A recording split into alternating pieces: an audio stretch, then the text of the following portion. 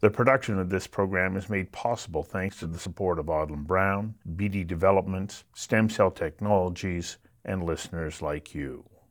Housing affordability is a North American-wide issue.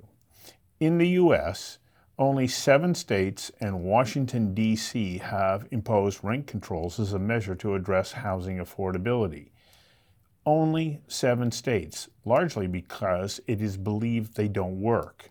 In a poll conducted by the American Economic Association, 93% of its members agreed that a ceiling on rent controls reduces the quality and quantity of housing. David Hutniak, the CEO of Landlord BC, in a recent letter to Premier Eby said, "Rent control is a flagship political tool and a promise that is far more complex than it first appears. It is not the comprehensive form of tenant protection it is billed to be. While it is commonly accepted that rent controls benefit current tenants, it does so at the expense of future ones." Hutniak further pointed out that rent control is a blunt tool that continually delivers negative blows to the BC rental housing market. Tenants and landlords both want a balanced rental market. Hutniak adds, when the provincial government continues to penalize landlords for a problem created by all 3 levels of government, landlords and developers are less inclined to grow their businesses, less likely to build new rental housing, and the result is a reduction in supply of housing. I invited David Hutniak of Landlord BC to join me for a conversation that matters about effective ways to create affordable rental housing. Am I being a little harsh there about rent controls in that intro? And I know that I'm pulling from this letter that you wrote to David Eby, but there is this general sense amongst the public that, oh no, rent controls can help to keep housing affordable. Is that a mirage? It is, and there have been multiple studies to basically demonstrate that rent control basically suppresses supply at the end of the day. And ultimately, the folks who are hurt the most are those that governments are trying to help, which is renters. And we can just look at British Columbia. The fact of the matter is we have persistently low vacancy rates, and we're not building enough supply. We have large immigration, which is a good thing. We need it, but it's exacerbating the situation. And what happens is when you have huge demand, low supply, not building any new supply, certainly at scale, that it's, there are renters who are going to be able to find some housing. Generally, they are, higher income earners, et cetera. And increasingly, it's the more vulnerable renters, lower income renters, that get squeezed out of the market. And so, it's just an inappropriate sort of measure to really address the supply issue. And I guess from our perspective as the industry association representing owners and managers of rental housing, we applaud the province for the many initiatives they're trying, but we struggle to understand why they don't consider the tool that will in fact really address this issue, not just today but in the long term, and that is addressing the rent control issue, ideally transitioning out of rent control. Do anybody, or does anybody from the government actually give you a call as they're formulating this policy to say, this is what we're looking at doing, what do you think it might do to help to address the affordability and supply issues? Short answer, no. They don't even talk to you? No, and I think governments of all political stripes struggle with this issue. But I think the BC NDP government actually has a real opportunity here. And I'm not naive here. Obviously, renters are a significant constituency for the BC NDP at the polls. But if one really thinks about it, it is highly unlikely that renters will abandon the BC NDP in any provincial election. So I think there's an opportunity here for real thoughtful conversation and for the Premier Eby and Minister Kahlon, who are totally focused on supply. They understand the challenges and the issues, and I sincerely believe they understand that rent control has a negative impact on supply. So, it would be, I think, this is an opportunity. This is a moment in time here where I really think, we need, it's not just bold action. We obviously need, a sea change here in thinking. And so we're not, again, naive that just to eliminate rent control across the board is something that can readily be done. But we think that there's transition opportunities here, and we know that there's a large cohort of renters in British Columbia who do not need the support of rent control. We believe it could be income tested. We believe that that's going to give greater confidence to owners and developers of rental housing to invest in the existing stock, build more new stock at scale, and it provides the government with an opportunity, working with our sector, to really provide more support for those who truly need it. And I think that's what we all should really be concerned about. And so, like I said, I think this is a moment in time where we need to really just, for some extremely bold action. So that bold action that you're talking about is income testing. The production of this program is made possible thanks to the support of Odlum Brown, BD Development, Stem Cell Technologies, and listeners like you. So that bold action that you're talking about is income testing. Well, I mean, that would be one part of it. That would be the beginning of the transition to no rent control. I think over some period of time we would transition to no rent control. That's the ultimate goal here in terms of, from a long-term perspective, in terms of truly ensuring that we have an overabundance of rental housing and purpose-built rental housing in particular. The other issue is, right now the province is looking at different initiatives to encourage the secondary market. They announced last week the $40,000 interest-free loan, to build a basement suite, for example. So they're targeting that secondary market because they know that housing could come on board in like 6 months. Mm-hmm. It takes 2-3 years to build an apartment building.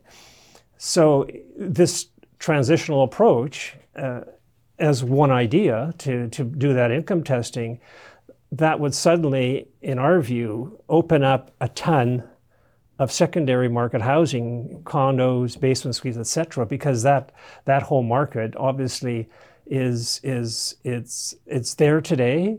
We know the Vancouver Sun, I guess it was a study of some sort, but nevertheless, or survey, they came back with results that were staggering. They said 30% of people who have space to provide rental housing in their home will not do it because they're afraid of getting a tenant who, bad tenant is how the survey put it.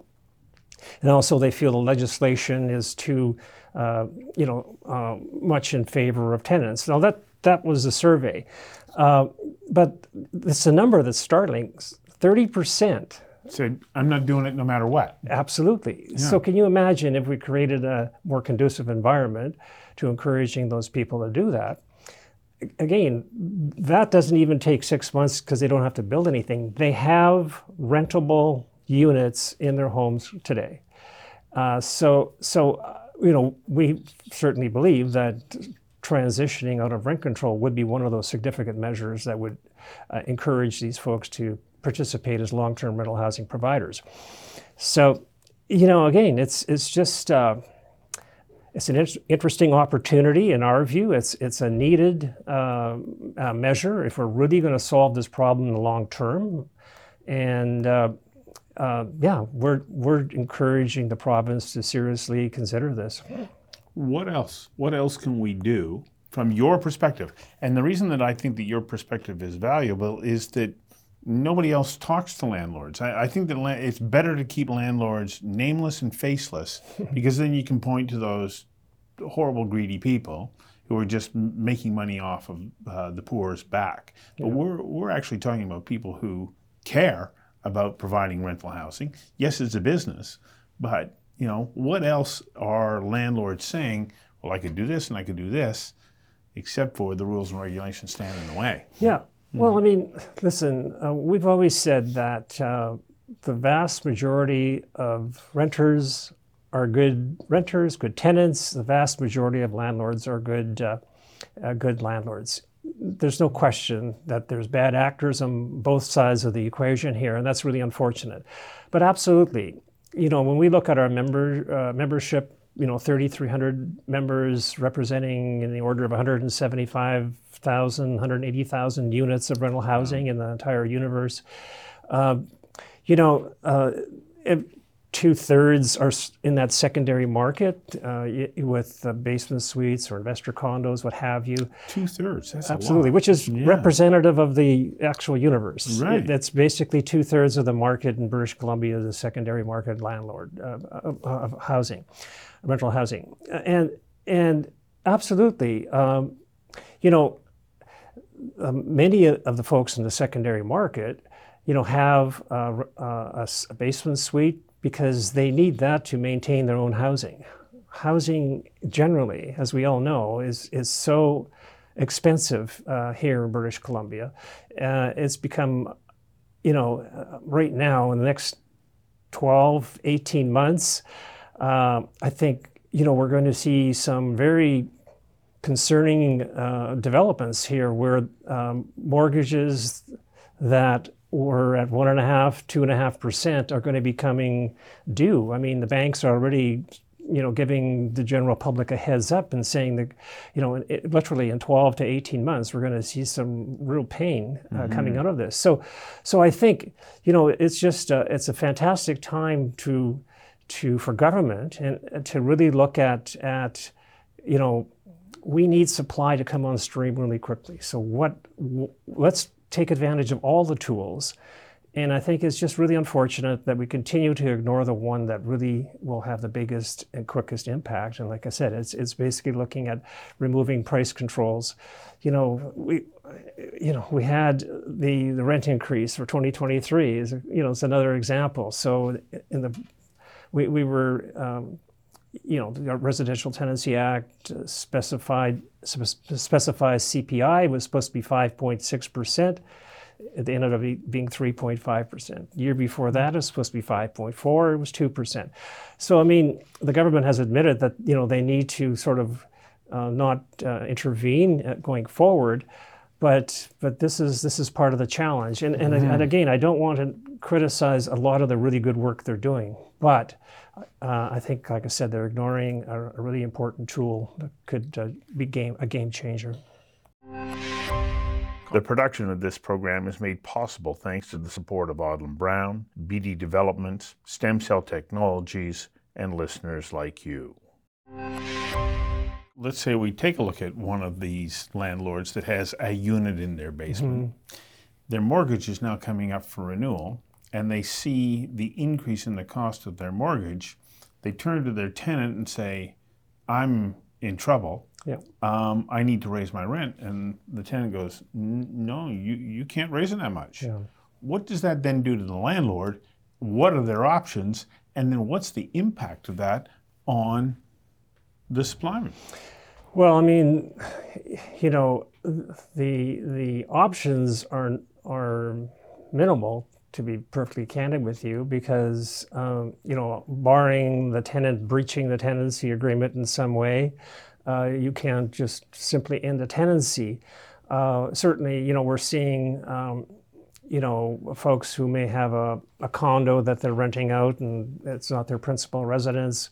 Often there's an opportunity where they may take it for personal use. A son or a daughter may live in the unit, but I mean, those opportunities need to be real and done in good Legitimate. faith, and yeah, absolutely. Yeah.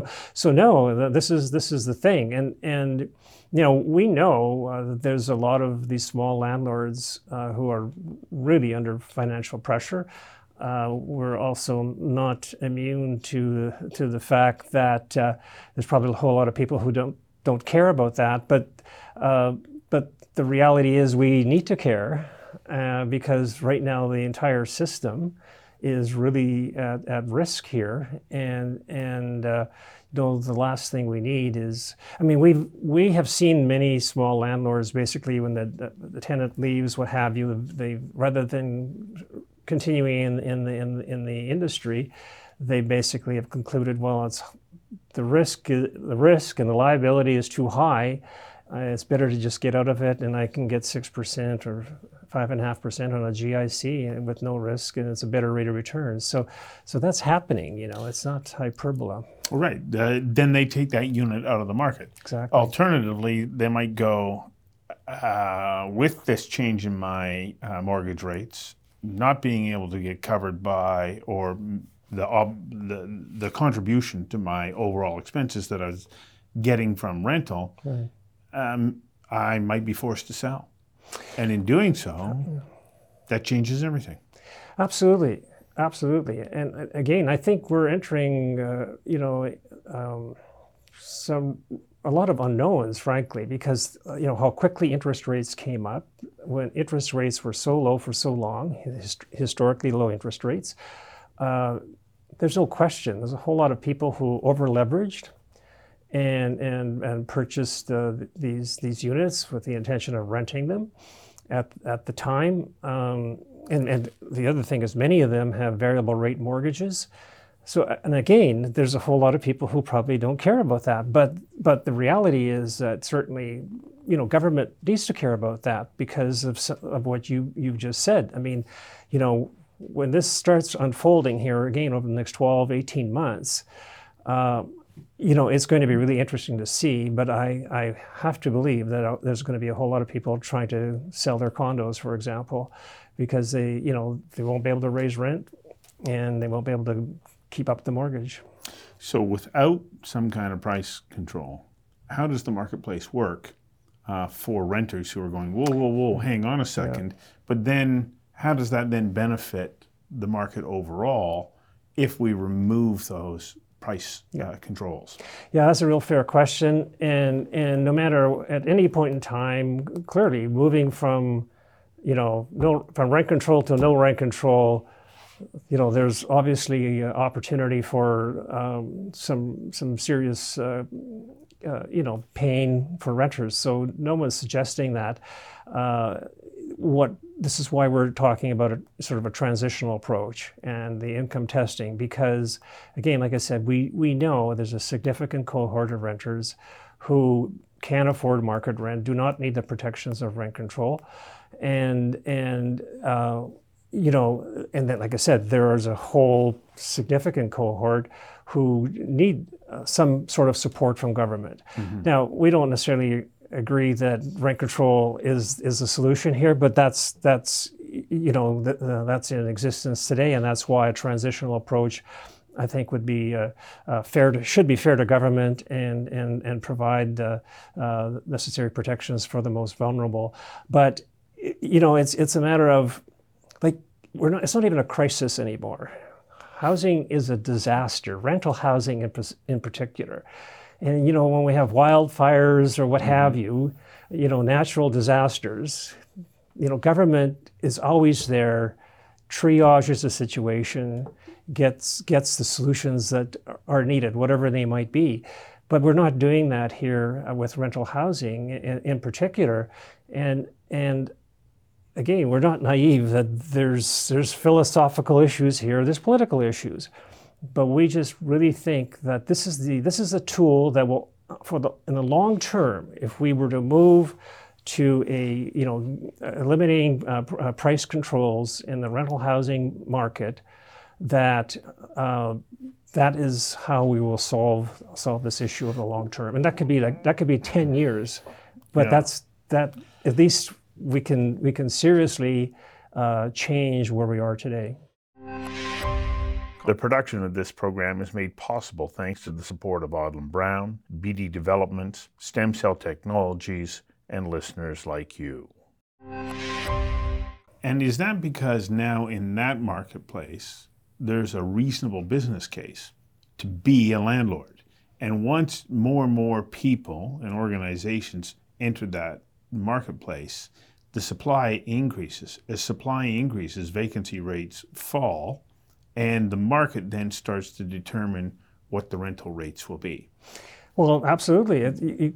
You create competition, and you know the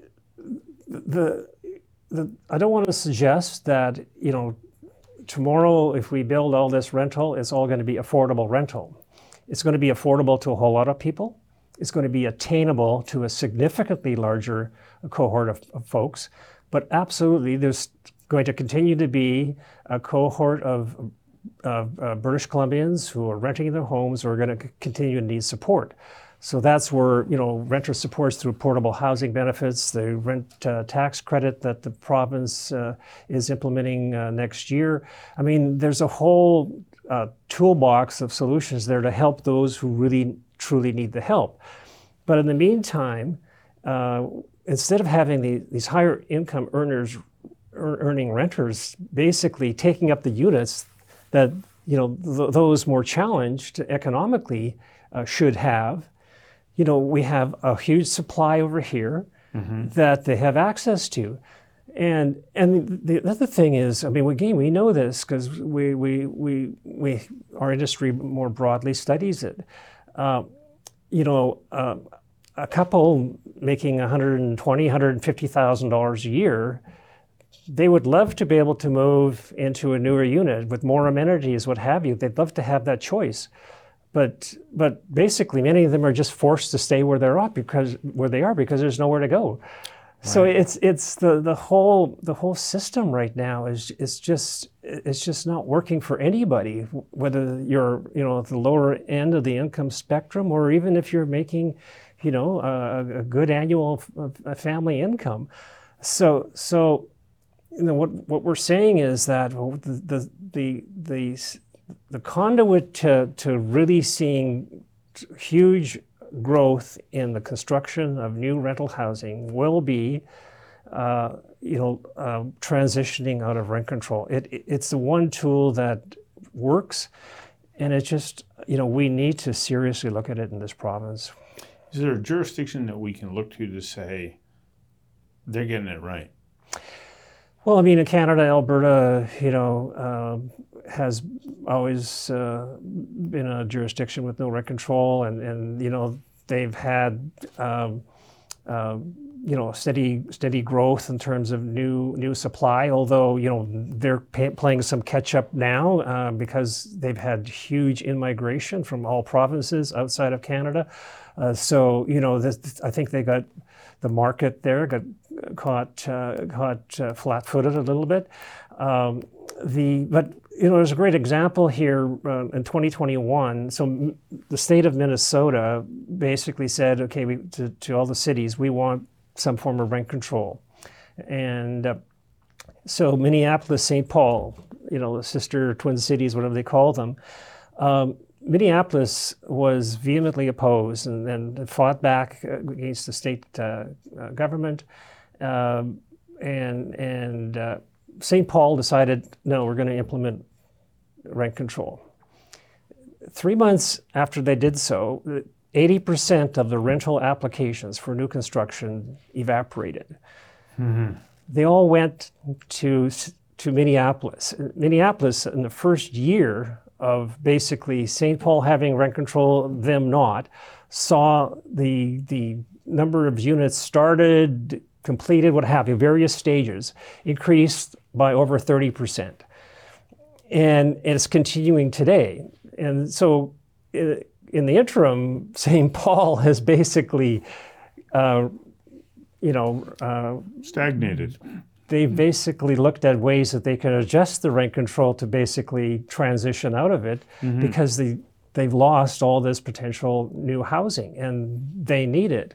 So it was really interesting to see that because and many of the studies that we have are, from early 90s, late 90s or sooner. This was like a real world example, very current, just very graphic example of two cities side by side and how that decision by one impacted them. So, I think there's a similar opportunity here, but again, we're looking for a thoughtful conversation on it, and looking at a transitional approach here. But right now, it's not on the table, and the tool that we feel can have the most positive impact in terms of adding significant supply is just not part of the conversation, and it needs to be. Well, you need to be part of that conversation as well. Yes. Thank you for your time today. Yeah, thank you very much. Thank you for listening, and please visit conversationsthatmatter.ca and become a subscriber. And thank you to Odlum Brown, BD Developments, and Stem Cell Technologies for their support.